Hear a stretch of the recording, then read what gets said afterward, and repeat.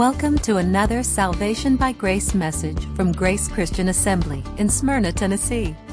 We are engaged in a verse-by-verse study of Paul's 2 epistles to the Corinthians. Now, let's join the congregation of GCA and our teaching pastor, Jim McClarty.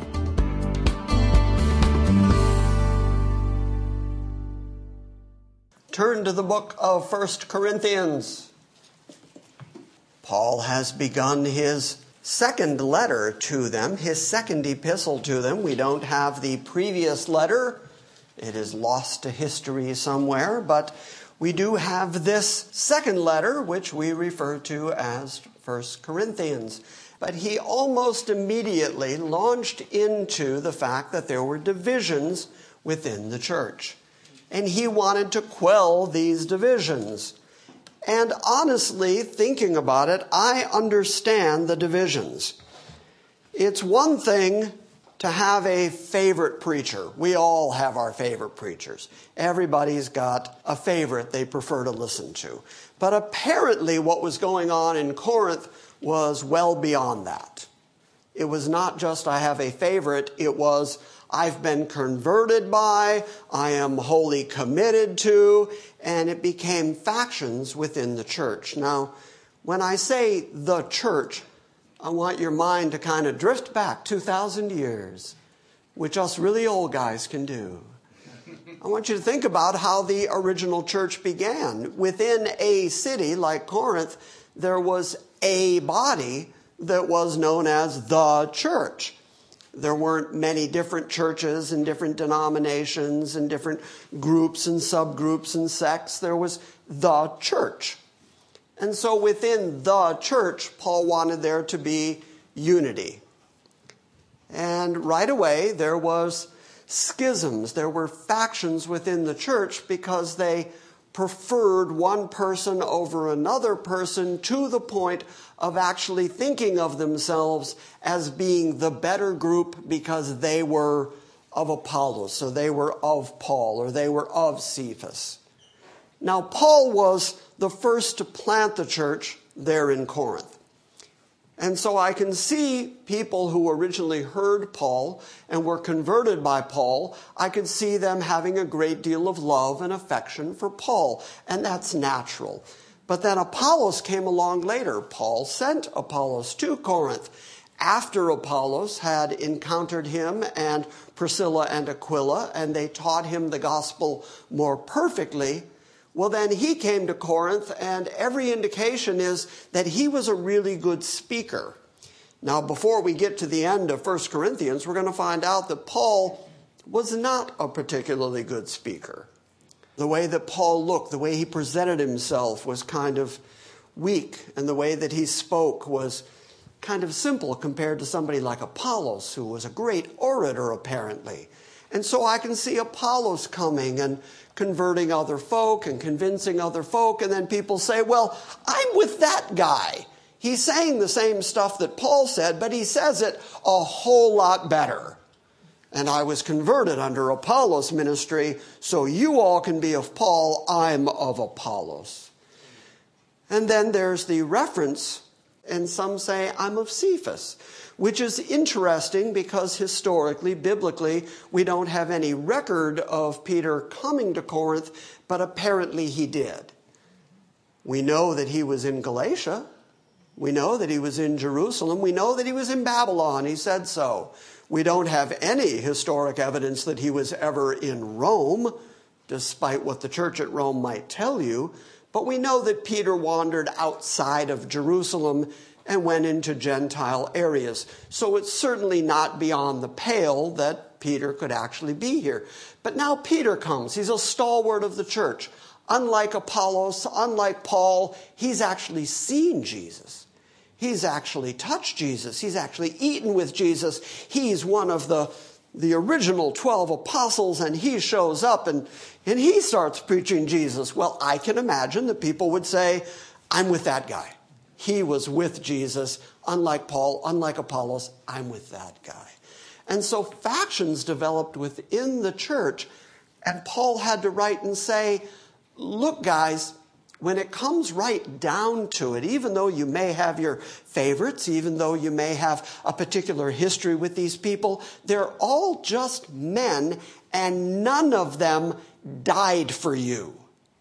The very fact that they were with you means they didn't die, and they could not die for you. Their deaths were individual deaths, but they did not and could not die for humanity. And so he wanted the church to be centered on Jesus. He wanted to bring it back to the simplicity of Jesus and Jesus' death. That Jesus died for humanity, that he died for his elect individuals, that he died for those people that God had given to him, and that his death satisfied God in such a way that those people were now eternally secure because of the death of that person, that one, that Jesus. And that separates him from all other people. I like Jamie a lot. I just picked on you because you're up in the front row. But you know what Jamie can't do? Can't save me. No matter how hard he tries, no matter what he does. Even if he said, I'll give my life for you, I could still be heathen. Only Jesus ever died, and his death satisfied God. Only Jesus ever died and paid the death penalty that so pleased, so satisfied God that God actually raised him from the dead again, just to show that God had actually accepted the finished sacrifice. Only the blood of Christ was ever considered the blood of a covenant. So important was the death of Christ that all of human history was changed by that singular event. Even our calendars were changed. We talk about BC and AD. Do you know what AD stands for? Anno Domini. It's the year of our Lord. All of human history was determined by which year is this since the Lord died. I mean, that's the effect that it's had on human history. Religions have come and gone on planet Earth, but one religion, Christianity, has stuck around because of the permanence, because of the unequaled, unparalleled, finished work of that one man on one cross, one time, satisfying God. And so Paul wanted the Corinthians to concentrate on that, because if they all believed that in unison, if they all understood that collectively as a church, then there wouldn't be any more arguments about, well, I'm of this guy, and I'm of that guy, I'm of that guy. They would all have to agree, I'm of Jesus. I'm of Christ. And so that's the first argument that he's going to encounter here. Now, in order to make that argument, and in order to say that he's not the important one, he also points out that he did not baptize anybody. And then he says, wait, I can think of a couple. And yet, he at one point says, if there were others, I don't know. And so baptism, I said last week, at the end of the week, baptism in the mind of Paul simply was not an absolute requirement for salvation. I'm going to show you this morning that Jesus, while he was on the planet, did not baptize. John even records that for us. It was important to John that he record that Jesus did not baptize. His disciples baptized, and he instructed his disciples to baptize, and I'm not in any way denigrating baptism. I think baptism, just like the Lord's Supper, these are ordinances that Christ left for the church, and they ought to be followed. But there are religions, there are traditions, there are theologies out there that say you have to be baptized for salvation. Like, for instance, the Church of Christ believes that salvation is through baptism. The problem with that is if Paul equally believed that salvation was a result of baptism, if Jesus equally believed that salvation was a result of baptism, then why would neither of them emphasize it? why would they both say, I don't baptize? Instead, they'd be bringing people into the kingdom and saying, get baptized right away. I'm here. I've converted you. I've told you the truth. I will baptize you. So that's the overview of what we've learned so far and where we're going to jump in to 1 Corinthians. You got it? You got the argument? We're going to start in 1 Corinthians chapter 1, verse 10. Now, I exhort you, brethren, by the name or by the authority of our Lord Jesus Christ, that you all agree, and there be no divisions among you, but that you be made complete, and that you are in the same mind and in the same judgment. Let's talk about judgment there. What Paul is talking about is not eternal judgment. In fact, later in this letter, in chapter 4, we might even look at it this morning. He takes the time to say, don't be judging people before Christ returns, because Christ is the one who knows everyone's heart, and he'll do the judging thing. It's not your job to go around judging people. So don't judge like that. What Paul is talking about here is to be of the same opinion or to be of the same judgment on matters within the church, so that there is unity within the church. So be complete, be in the same mind, and be in the same judgment. For I have been informed concerning you, my brethren, by Chloe's people, that there are quarrels among you. Now I mean this, that each one of you is saying, I'm of Paul, and I'm of Apollos, and I'm of Cephas, and I of Christ. Then he asked the question, has Christ been divided? That's the first essential question that you have to think about theologically to understand Paul's argument. The first question is, if the church itself has been divided into separate groups, Paul's group, Peter's group, Apollos' group, people who say, no, I'm just with Christ.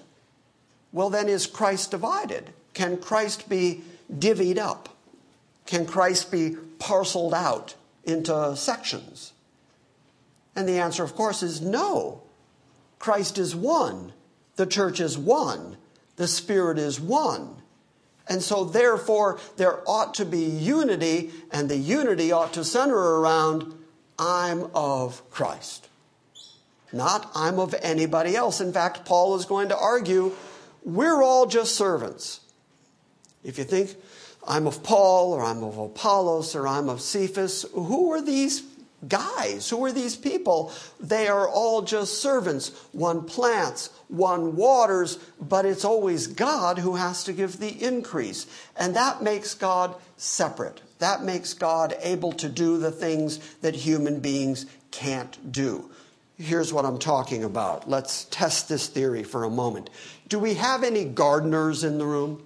Do we have anybody who likes outdoor gardening? I see a hand being raised by a husband back there.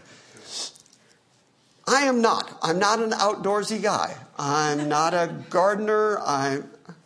The garden by the side of my house, by the side door, a couple of years ago, I had it filled in with rocks. That's how outdoorsy I am. Not. But I know this. I know that if I take a seed and I stare at it and I say, grow, that I can't make it grow. If I've got a seed and I want a flower by tonight, I can't make that happen. No matter what I do, I can't affect how the seed grows. All I can do is put it in some dirt, water it, and wait. And then God goes about doing the thing that God has built into creation so that that seed eventually roots and sprouts and becomes a plant. But the only thing I did for it was plant it and water it. And that's Paul's essential argument. All any of us servants ever do is to plant and water, but then we recognize that there are things only God can do. Only the Spirit of God can convert a man. Only the Spirit of God can awaken a man to understanding the things of God. I can't stand in front of a heathen any more than I can stand in front of a seed. I can't stand in front of a heathen and yell, believe, until they do. All I can do is tell them the truth. I can plant and water. But it's God that has to give the increase. It's God who has to awaken them to the truth. So Paul argues, Christ is not divided. There is one Christ, one Spirit, one God, and it can't be parceled out. So, has Christ been divided? No. Paul was not crucified for you, was he? What a good question. Because through the years, I have had several teachers in the gospel who I love very, very much and who I am very thankful to. I'm thankful to them for the time they've invested in me and for the teaching that they did. But none of them, not a one of them, just like I said about Jamie earlier, not a single one of them, when they died, and several have, none of them corrected me eternally.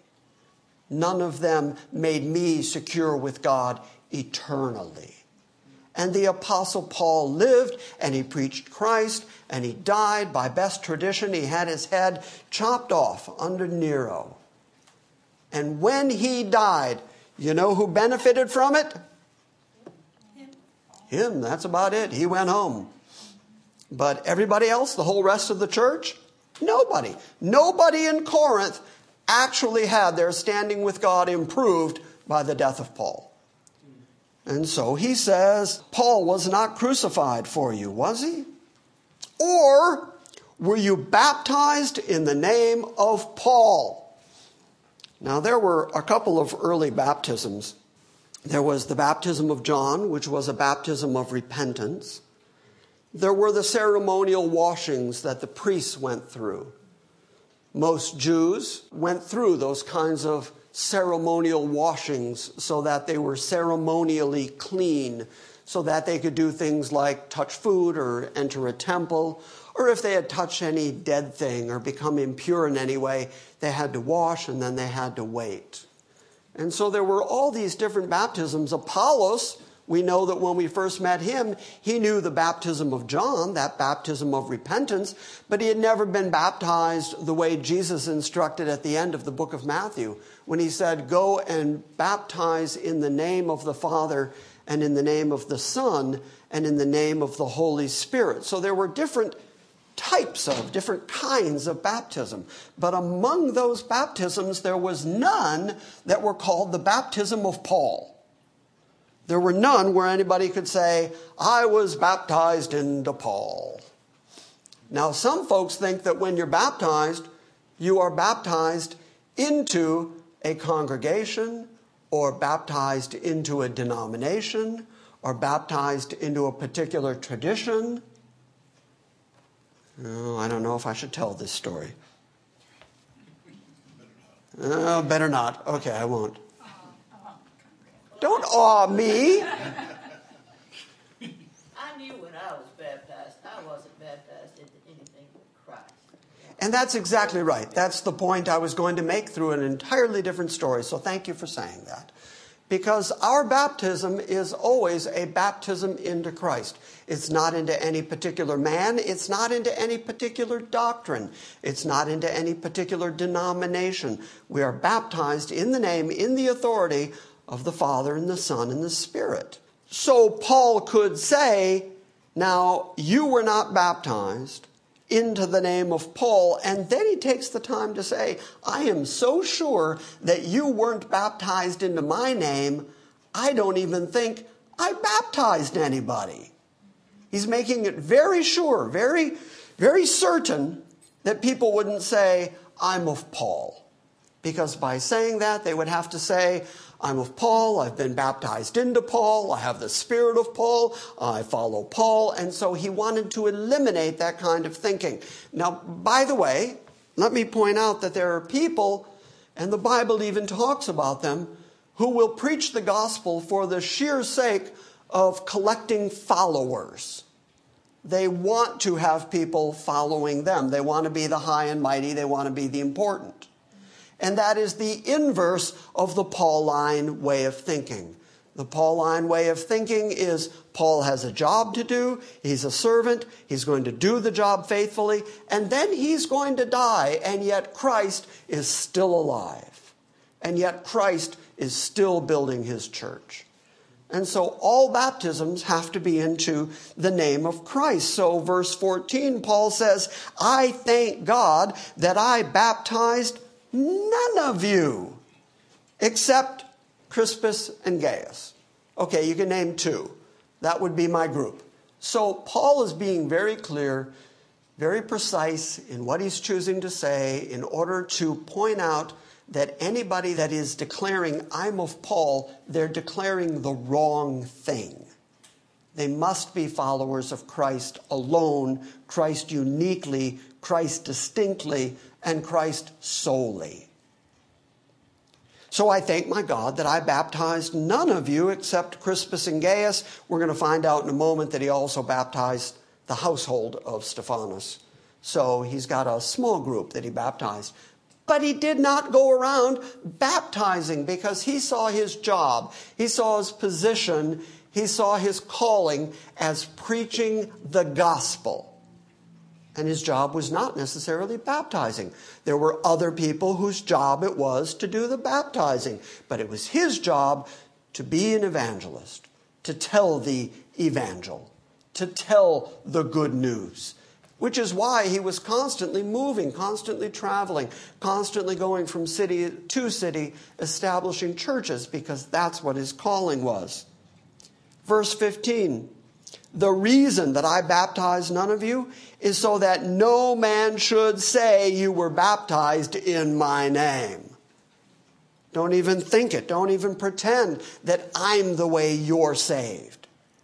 Don't think that I'm the method or I'm the pathway to God. There is one who is the way, the truth, and the life, and it's not Paul. Now, I did baptize also the household of Stephanas. And beyond that, I do not know whether I baptized any other. I kind of think that's a funny phrase. I enjoy that phrase because Paul put such a secondary value on his baptism that he has to kind of scratch his head and say, I don't remember if I baptized anyone else. I think if you held me against a wall and said, how many people have you baptized? I don't know if I could tell you the number, but I could probably tell you the names. I could list the people that I've ever baptized. And Paul said, I can't even think of any. I know there was this Crispus Gaius. I know the household of Stephanas. Beyond that, not sure. That's how little he wanted to be thought of as the method, as the pathway to God. Somebody look up John 4:2 for me for just a moment. That's the verse that I mentioned just a moment ago and said that Jesus also never baptized anybody. His apostles did, his disciples did, but he himself did not baptize anybody. Somebody got John 4:2 there? I see you flipping through your iPad. Go ahead and read it. Although Jesus himself was not baptizing, but his disciples were. So there we have the statement from John that Jesus wasn't out there baptizing. His disciples were baptizing, but he was not. And so I just say again, and I'm going to make this as clear as I can possibly make it, for all the people who say that baptism is an absolute essential for salvation, I would have to say, well, it can't be if Jesus and Paul did not baptize. However, Jesus, who is our authority, and hear me clearly on this, Jesus, who is the head of the church, did tell his disciples to baptize, but to baptize in his name and the name of the Spirit and the name of the Father, and that's how we do our baptisms. So we do follow what our Master has told us to do, but I don't believe that it's essential. As long as there's a thief on the cross who was told by Jesus, today you'll be with me in paradise, and that man could not jump down and be baptized. As long as that exists, I can name at least one person who was absolutely saved, guaranteed it from the mouth of Christ, and did not encounter baptism.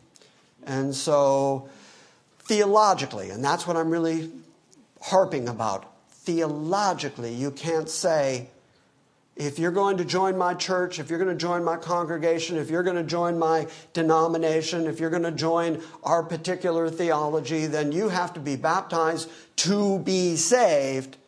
Well, there's nothing in the Bible that would support that.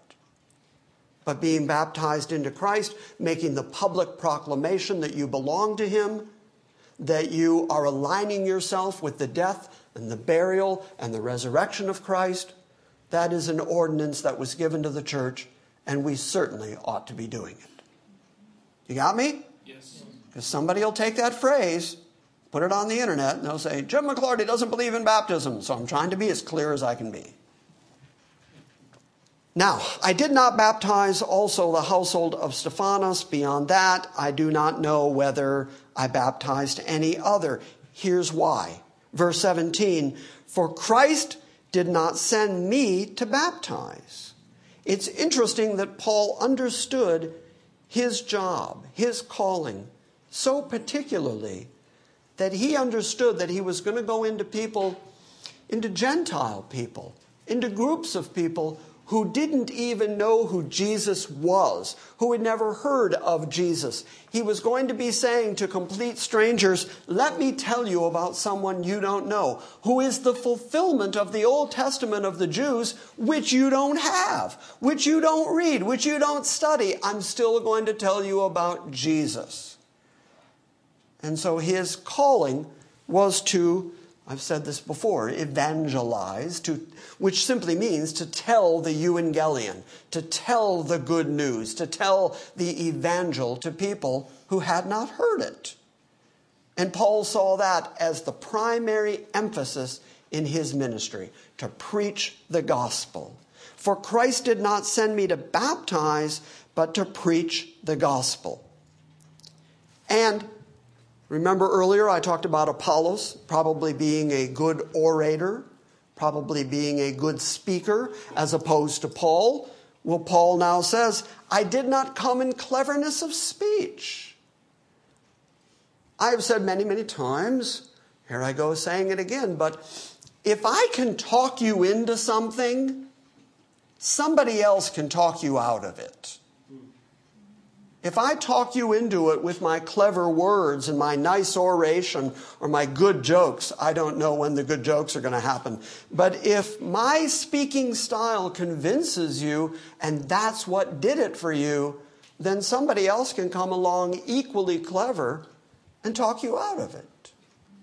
But if it is God who has convinced you, if it is God who has placed his Spirit in you and changed your heart and your mind, then nobody can talk you out of it. No matter what you do, you won't be able to escape the reality of Christ and his salvation and his determination to get you. You might buck against it, like Paul did. When Jesus spoke to him on the Damascus Road, he said to him, Paul, it's hard for you to kick against the goads. Paul was kicking against it. I will not be converted. I'm not going to follow this Christ. I'm busy persecuting the church. I'm busy killing Christians. And Jesus said, it's hard for you to keep this up. And from that point forward, Paul could not escape the reality of Christ. And I know that he could not escape it because I've never had anybody beat me with 39 lashes. Ever. I've never taken a lash. Okay, I have to correct that slightly. My dad used to knock me around. In a good way, in a positive way. No sparing the rod with that guy. No spoiling the child with that guy. But I've never taken a lash for Christianity. 5 times Paul was beaten like that. And he was shipwrecked, and a day and night in the deep, and he was in prison, and he was starving. All of that he did for the sake of the gospel. He ultimately, I said it earlier, according to best tradition, he had his head lopped off under Nero. And never once do you ever find anybody in human history ever claiming that Paul ever recanted. Not once. At risk of skin, at risk of life. He suffered greatly. He apparently suffered a kind of blindness, which is why he used secretaries, amanuenses. He suffered a great deal of disease and hardship in his life, and yet never once did he say, it's not worth it. Instead, he said, it's better to leave here and be with the Lord. It's a strait betwixt the two. There's some good King James language. He said, I'm in a strait betwixt the two. I know it's better to leave and be with Jesus, but it's better for you if I stay. And I don't know which one I want. I don't know which one I'll do.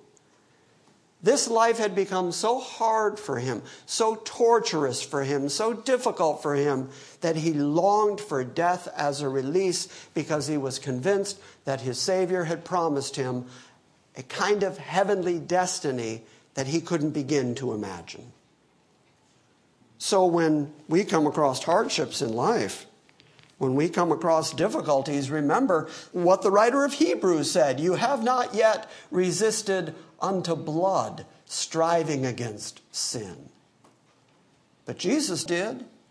I know that Paul could say with a straight face, Christ did not send me to baptize, but to preach the gospel, not in cleverness of speech, because he knew that the one thing he was preaching with was power. He had the power of God behind him. He had the power of Christ at his disposal, or at very least at his help, at his assistance. And so he could speak with halting words. He could write powerful letters, but he could be beaten and diminutive in his form, in his figure, and he could have a speech that was kind of halting and difficult to listen to. And he didn't have cleverness of speech, and he didn't have Apollos' gift of preaching in such a way that people would hear his oratory. He came to them in a non-cleverness, in a simplicity. And he states now that the simplicity of his message was that the cross of Christ should not be made void. He centered everything on the cross of Christ. He centered everything at Calvary. Everything on the death of Christ. That was the very center of his whole gospel. He wrote magnificent letters. He wrote deep and wonderful theology. He wrote things that we wouldn't know otherwise. He was given revelations to write, not the book of Revelations. He was given mysteries that he wrote about. He was given insight that no other man had, and he wrote about it. But he didn't take that as, oh, look at me, I'm important. Instead, he said, all these horrific things that have fallen out in my life are payment for how grand the visions have been that have been given to me. The revelation that was given to me is so big that to keep me from being puffed up, God had to continually beat me down. He didn't say, look at me, First Church of Paul, open a university. I need a satellite dish. Instead, he said, my humility is because God has kept me humble. He talked about his thorn in the flesh. He 3 times went to God and asked him to remove that thorn in the flesh. And this is Paul, who had done miracles of healing, who had seen the power of God healing other individuals. And he goes to that God and says, what about me? Heal me. And God says, my grace is sufficient for you. When I'm weak, then I'm strong. So that's what Paul came to. When I'm weak, then is Christ strong. When people aren't looking at me, when people aren't emphasizing me, they have to emphasize the Christ that is in me. And that was the emphasis that Paul put on it. So he talked about the cross, the simplicity of the cross, and he did not want that event.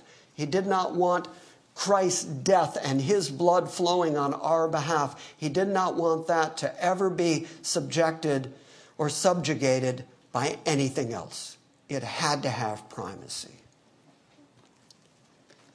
For the word of the cross is to those who are perishing foolishness, but to us who are being saved, it is the power of God.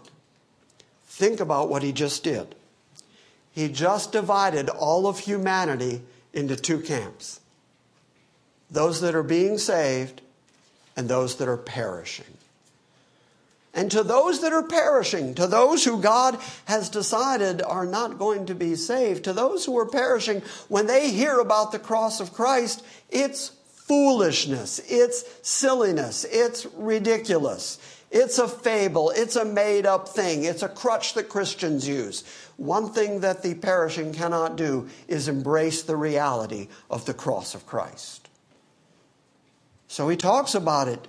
It's foolishness. But to us who are being saved, to those who are in the process of being saved, to those of us who are on the pathway toward our ultimate goal of salvation and being in God's presence, when we hear about the cross, it's good news. When we hear about the cross and about our sins being paid for and about Christ's blood flowing on our behalf and about God accepting that sacrifice because of our sin, we're happy. We celebrate that fact. It becomes the core and center of our whole theology, of our whole preachment. Christ did it all. And it's not about me and it's not about you. It's about him. For the word of the cross is to those who are perishing foolishness. But to us who are being saved, it is the power of God. And then Paul does something very interesting. He quotes from Isaiah in order to show that back in Isaiah 29, Isaiah was already predicting this. It didn't fall out this way, the perishing and the saved. It didn't fall out this way just since Christ died. It goes all the way back to Isaiah. He declared it. He pointed out that there were going to be people who were going to believe and people who weren't going to believe. Who has believed our report? I mean, that's the question. Who in humanity has actually accepted the preachment of the gospel? And so he quotes from Isaiah, "For it is written, I will destroy the wisdom of the wise, and the cleverness of the clever I will set aside." Think about what that means. You have to go back to how God views himself. You have to go back to what God says about himself. Again, in Isaiah, he says, "My thoughts are not your thoughts. My ways are not your ways. As high as the heavens are above the earth, so are my thoughts higher than your thoughts. So are my ways higher than your ways." There's no human being who has ever figured out the mind of God, or the thoughts, the plans, the intentions of God. And because that's the case, because, as Paul is going to say in a moment, the foolishness of God is smarter than the smartest man. And so Isaiah says, "I will destroy the wisdom of the wise." I don't know how many of you spend your life on the internet. I dabble in the internet now and again, and we have a large internet following. And so I'm on our website and I'm on Facebook, and I've kind of limited the news feeds that I have anymore because so many of them are so tilted and biased. But on the internet, there are a great many people who consider themselves quite clever, quite wise. And many of them are attacking Christianity right and left. And they think that because their silly little pea brains have made an argument that they can't figure out, that they have somehow confounded God Almighty. I saw an interview recently with an atheist. He was asked, "If God exists, what will you say to him when you see him?" Now this presupposes that God Almighty would exist, and when the atheist died, that he would somehow be able to charge into the presence of God and say, "Let me tell you a few things. I know you want to hear from me. I never believed in you. I never humbled myself before you, but I'm sure you're interested in my superior opinion." And this is what the atheist said.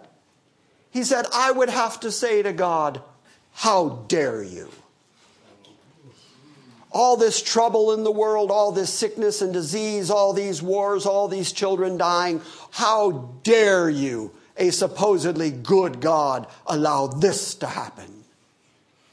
Now that also presupposes that God is going to sit still long enough to let some unbelieving atheist full of pomposity and ego say, I don't like the way you do things. God doesn't care. He doesn't care if you agree or disagree with him. He's doing what he's decided to do. That's what David wrote in the Psalms. You'll say, where is your God? His answer is, he's in the heavens doing whatever seems good to him. That's where God is. And so God is going to destroy the cleverness of the clever. He's going to destroy the wisdom of the wise. And all those people in their egocentric wisdom who think they've got life figured out and that there is no God and that there's just nothing. Oh, by the way, let me add this. This is very current events, and usually I don't do current events during our sermons so that they resonate for years to come, but we saw a shooting of several policemen in Dallas this week. A horrific event. I was reading this morning about the shooter. And while he was in Afghanistan, he was dismissed from the army. And I won't even tell you why, but let's just say it had to do with strange sexual things. And they said that when he returned home, he said, I no longer believe in God. You would have to not believe in God to do what he did. 5 people dead, 5 police, 11 more injured. He said, I hate white people, and I hate white police. And he shot them down because he didn't believe in God. So he had no conscience of any kind of afterlife, of any kind of judgment. He believed that when you die, you go into the nothingness. What a surprise he's in for. Because he thinks he's so wise and so clever, and God's going to destroy his cleverness. Can you imagine standing in front of God and saying, I didn't believe in you. Here you are. I don't even think you'll get to say that. I think you'll have a hard time lifting your face out of the dirt. I think you're going to be down in front of him and he's going to dismiss you with an I never knew you. He's going to destroy the wisdom of the wise. This is why Paul didn't come with enticing words. This is why Paul didn't appeal to their intellect or their cleverness. He showed them the power of God. And that was his argument. The cross happened, the blood flowed, the resurrection happened, and the power of the Spirit of God is alive and well, and you're going to witness that power. The church at Corinth did witness it with the way that they abused the spiritual gifts. They knew the power of God. And so Paul's going to center on that and say it's the power of God that testifies to what I'm saying. The word of the cross is to those who are perishing foolishness, but to us who are being saved, it is the power of God, because it is written, I will destroy the wisdom of the wise, and the cleverness of the clever I will set aside. Where is the wise man? Where is the scribe? Where is the debater of this age? Has not God made foolish the wisdom of the world? I read a very interesting commentary this week on that particular verse that said that when Paul says, where is the wise man? He's speaking generally. Jew or Gentile, where can you find a wise man? But then he says, where is the scribe? That's a very Jewish reference. Where is the scribe, the one who copies and keeps our laws, our rules? Where is the scribes? They were considered very intelligent because they were always copying the word of God and the rules, the laws, the chronicles of the kings. Where's the one who's so clever that he can write and so he can keep up with what's going on among mankind? And then he says, but where is the debater of this age? Now, this is interesting. Okay, you homeschool kids. How many of you have ever studied Greek debate? Anybody? Hellenistic debate? Okay, the Hellenists, the Greeks, were very into the perfect man. That's why Michelangelo's David exists. It's trying to indicate the perfect man. Perfect in sports, perfect in health, perfect in wisdom. And the Greeks were very big on wisdom, which is why so much Greek philosophy is still with us to this day. And in order to argue in a Greek debate, one of the rules that I really, really like, and I wish more internet debaters would do this, you could not answer your opponent until you could state your opponent's case to the level that it satisfied your opponent. In other words, you proved you knew what he was saying before you could answer him. These days, when people get into arguments on comment sections and little comm boxes on YouTube, they argue right past each other. They don't even listen to what the other one's saying. I've got my point and I'm going to make my point, and whatever you say is wrong, and I'm rubber and you're glue, and whatever you says bounces off me and sticks on you. I mean, that's the level of argumentation going on. There's a whole lot of nanny boo-boo going on out there. There's very little actual intellectual paying attention to what the other person says and then replying to what the other person has said. But we get that kind of debating, that level of debating from the Greeks, from the Hellenistic culture. And so when Paul says, where is the scribe? He's talking about the Jewish intelligentsia. And when he says, where is the debater of this age? He's talking about the Greek intelligentsia. And then he says, all of them, collectively, Jew or Gentile, God has made them foolish because it's the wisdom of this world. And after this world, if you think you're pretty smart, if you think you're pretty clever, pretty intellectual, then God is going to make your intellectual abilities nothing more than folly before him. Because there's not a man or woman alive who knows what's going on with God. And when you get face to face with the maker of everything, I think everybody's going to be astounded by it. In fact, Paul's going to say that later in this letter. Man has not conceived of, has not thought up these glories, these plans, these determinations, these eternalities that God has planned for the people who belong to him, who love him. People who have been on the planet for 20 years, 30 years, 40 years. They think, now in my 40 years, I've pretty much figured out all of mankind and all of human history, and I've even got my attitude toward heavenly things or the lack of heavenly things. I've got that all down. In a mere 40 years, I have figured out the entirety of the cosmos. I know exactly what to expect when I die, and I know that heaven and hell is not real, and all that stuff about a God who made everything. I don't believe any of that. What boastfulness. And so God is going to make that wisdom foolishness. Now, Paul is saying that on purpose because he's about to say, I preach Christ, which the world thinks is foolish. Where is the wise man? Where is the scribe?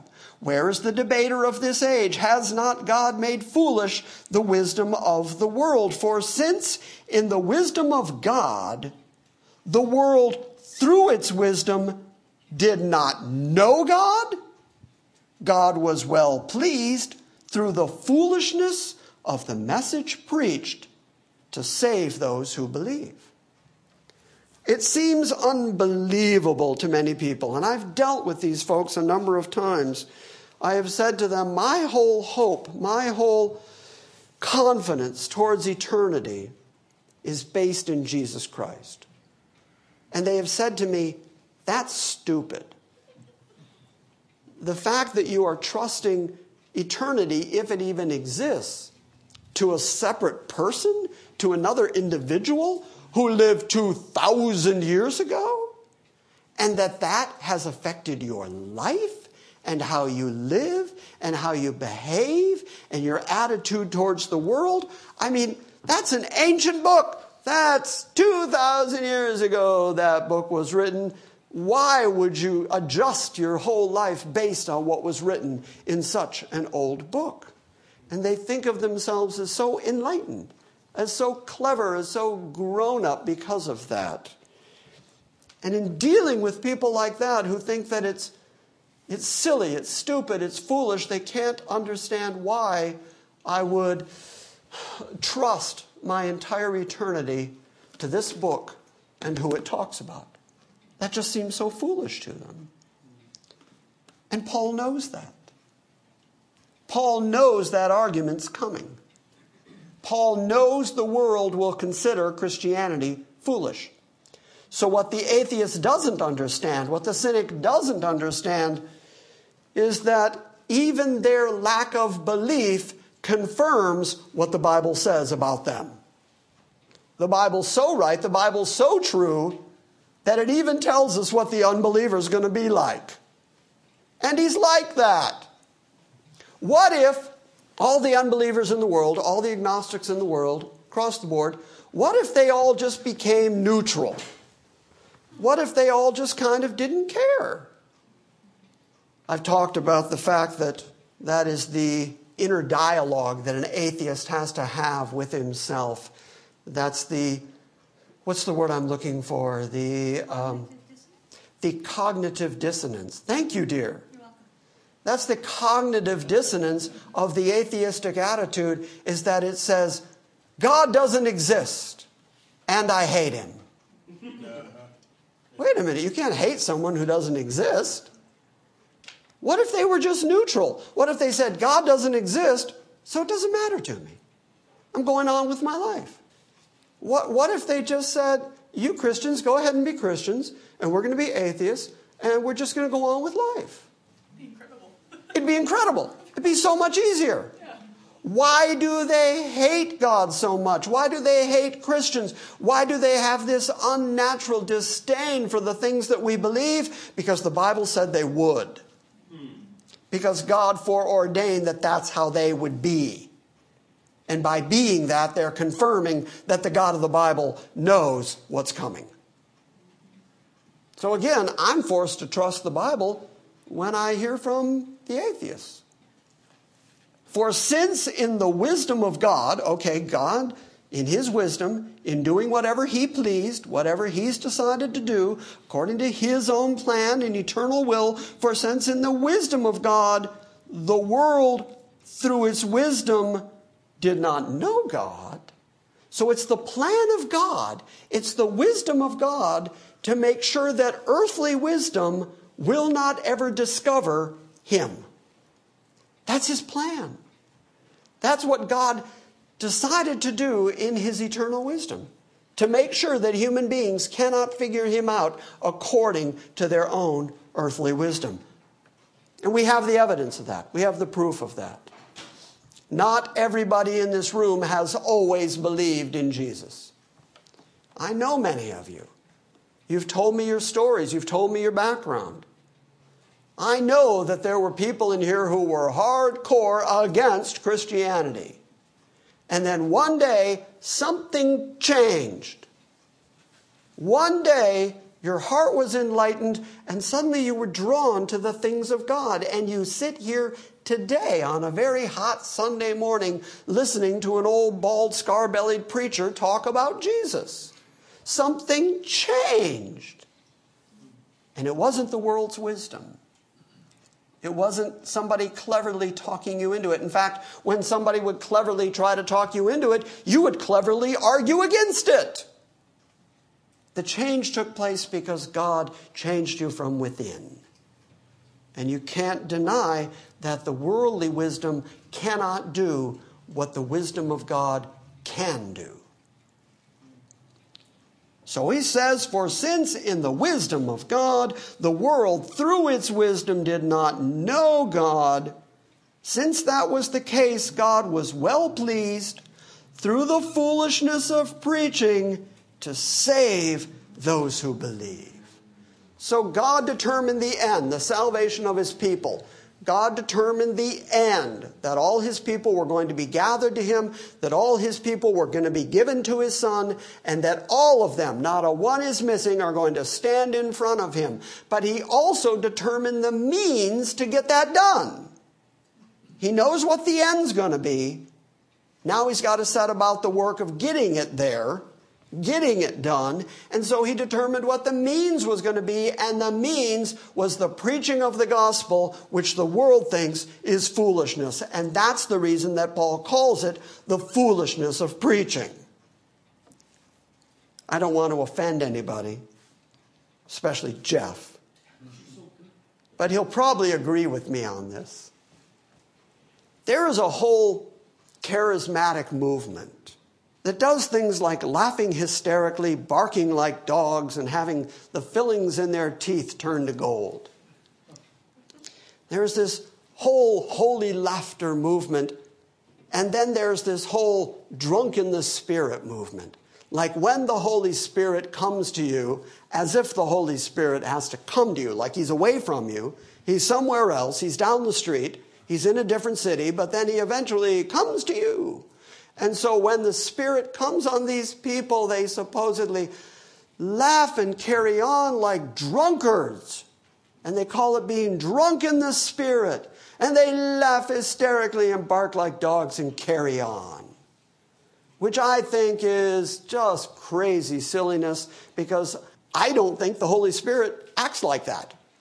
I don't think the Spirit of God would carry on like a drunk man. I think the Spirit of God is infinitely intelligent and would raise the level of the room, wouldn't draw the level of the room down.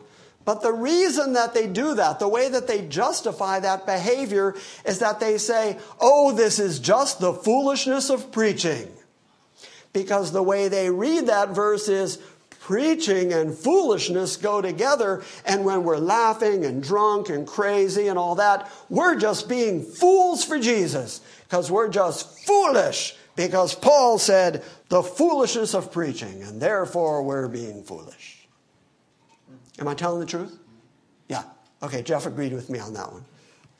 Because that's the way that people misunderstand and mishandle this particular verse. Paul did not say that preaching was foolish. Paul said the world thinks preaching Christ is foolish, and it's by that foolishness that people are being saved.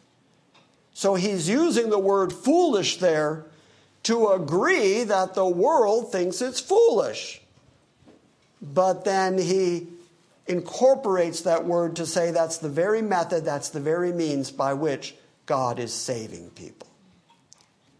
For since, we're nearly done here. For since in the wisdom of God, the world through its wisdom did not know God, God was well pleased through the foolishness of the message preached to save those who believe. For indeed, Jews ask for signs. That's what they did all the way through Jesus' ministry. The Jews were constantly asking for a sign. Show us something. Do something from heaven. Call down lightning from folks. Walk across a lake. Do something. Show off. And he said, a wicked and an adulterous generation requires a sign to believe, and there will be no sign given it save the sign of Jonah, who was 3 days and 3 nights in the belly of the great fish. So the Son of Man will be 3 days and 3 nights in the heart of the earth. What did Jesus do? He took it back to Calvary. This is the sign. This is the one thing you're going to get. I'm going to die, and I'm going to raise again. And that's all the sign you need. So Paul wrote, for indeed the Jews ask for signs, and the Greeks search for wisdom. Entice me. Tell me something clever. How many times have you heard online or even in discussions with other folks, how many times have you heard, prove it? Prove your God. Prove that Christian thing. Be clever. Be wise. Show me. Give me evidence. Talk me into it. Prove it. Well, that's the wisdom of this world. So Paul would say, for indeed Jews ask for a sign and Greeks search for wisdom, but we preach Christ crucified. He brought it back to Calvary again. We preach Christ crucified. And here's the reaction that he gets. The group that's looking for a sign, to them, Christ crucified is a stumbling block. Why? Because they have the Scripture. They have the Old Testament. They have the predictions of Messiah to come. And when Messiah's coming, he's supposed to come and throw off the yoke of Rome and set up the kingdom. He's supposed to come and rule and reign from Jerusalem, and all the nations are going to flow to it. That's what the prophets have said about Christ, and they expected that when he came and he was identified, he would do that. And what did he do? He came, he was identified, he died. And they didn't get that. That's not the way Messiah is supposed to work. And then not only did he die, he's gone. His body's gone out of the tomb and we can't find him anywhere. We're going to just say that the disciples stole the body. We're just going to start some kind of rumors to explain the reality, but one thing we're not going to say is he's resurrected. The death of Christ, the burial of Christ, the resurrection of Christ, to the Jewish mind is a stumbling block. They just can't get past that. That's not what Messiah was supposed to do, but it is everything that the prophets said he would do. Which is why when he saw his two disciples on the Emmaus Road, that's why he opened up the Scriptures to them, which would be the Old Testament, and said to them, shouldn't Christ have died? Shouldn't he have suffered first and then entered into his glory? Isn't this exactly what the prophets said about me?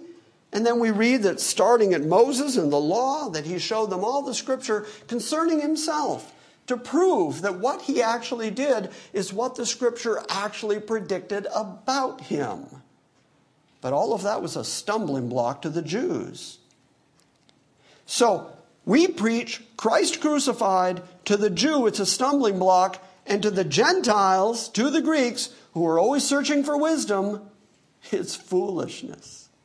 It's just silliness. But to those who are called, but to those who God chose before the foundation of the earth, both of the Jews and the Greeks, Christ is the power of God and the wisdom of God. So, the wisdom of this world is going to be argumentative. The wisdom of this world is going to be denying the things of God. But to those who are called, to those who actually have the call of God on them, to those who have been chosen and elected, to those people, when we hear about Christ and his death and his burial and his resurrection, to us, both Jew and Greek, we recognize that that's the very power of God at work. We recognize that that's the great eternal plan of God. We see that that's the determination of God to use that particular means in order to save his people eternally, and we embrace it completely. The world doesn't know. The world doesn't know much. The world doesn't know anything about God or Christ or his plan. But every once in a while, you preach the gospel. Every once in a while, you tell the good news. Every once in a while, you say to somebody, the answer is Christ. And you point them to Christ. And you try to take yourself out of the equation and make it all about Christ. And every once in a while, people go, I get it. And enlightenment hits them. Because the means of bringing people to salvation is the preaching of the gospel, telling people the good news, telling folks that this is what Jesus did. And every once in a while, something happens that is far beyond human understanding, far beyond human wisdom, far beyond signs and wonders. People actually embrace the gospel. God opened their heart. God opened their heart. God did the thing that only God can do. God did the thing that no human wisdom can do. So the next time that you're online or in person or at the grocery store and you're arguing, maybe that's just me, and you're arguing with an atheist, you're having a discussion with somebody who doesn't believe, and they just don't believe, and they argue vociferously, and they say terrible things about the God you love, just recognize that the Bible said they were going to be that way. They're among the people who are perishing. And on their way between here and perishing, they're going to decry the things of God. But that should give you confidence. That should help you prove that everything we believe here is true about God's election and God's determination and God choosing people before the foundation of the world. There is the elect group, there is the called, and they're out there and they need to hear the gospel. And that's why we do what we do. Because once in a while, they become believers. And that's what we're looking for. Just out here looking for sheep. That's all we're doing. So you got all that? I feel good about knowing that even Paul had to deal with naysayers and critics. And man, he had it much harder than I've ever had it. Christ had he was just a little man as far as the earth knew. Yeah, exactly right. And now Paul's job is to raise him to a God. You know what? You've just said something very important, so I'm going to elucidate on it for just a moment. You just said he was just a little man. He was just a man telling a story. Very humble man. Very humble man. And to the world, to the onlooking, unbelieving world, he was that. He was just a man telling a story. But to those who were foreordained to come be in God's presence, what he said, the word preached, that the world thought was foolishness, that was the power unto salvation. And that's really remarkable. And that's why we do what we do.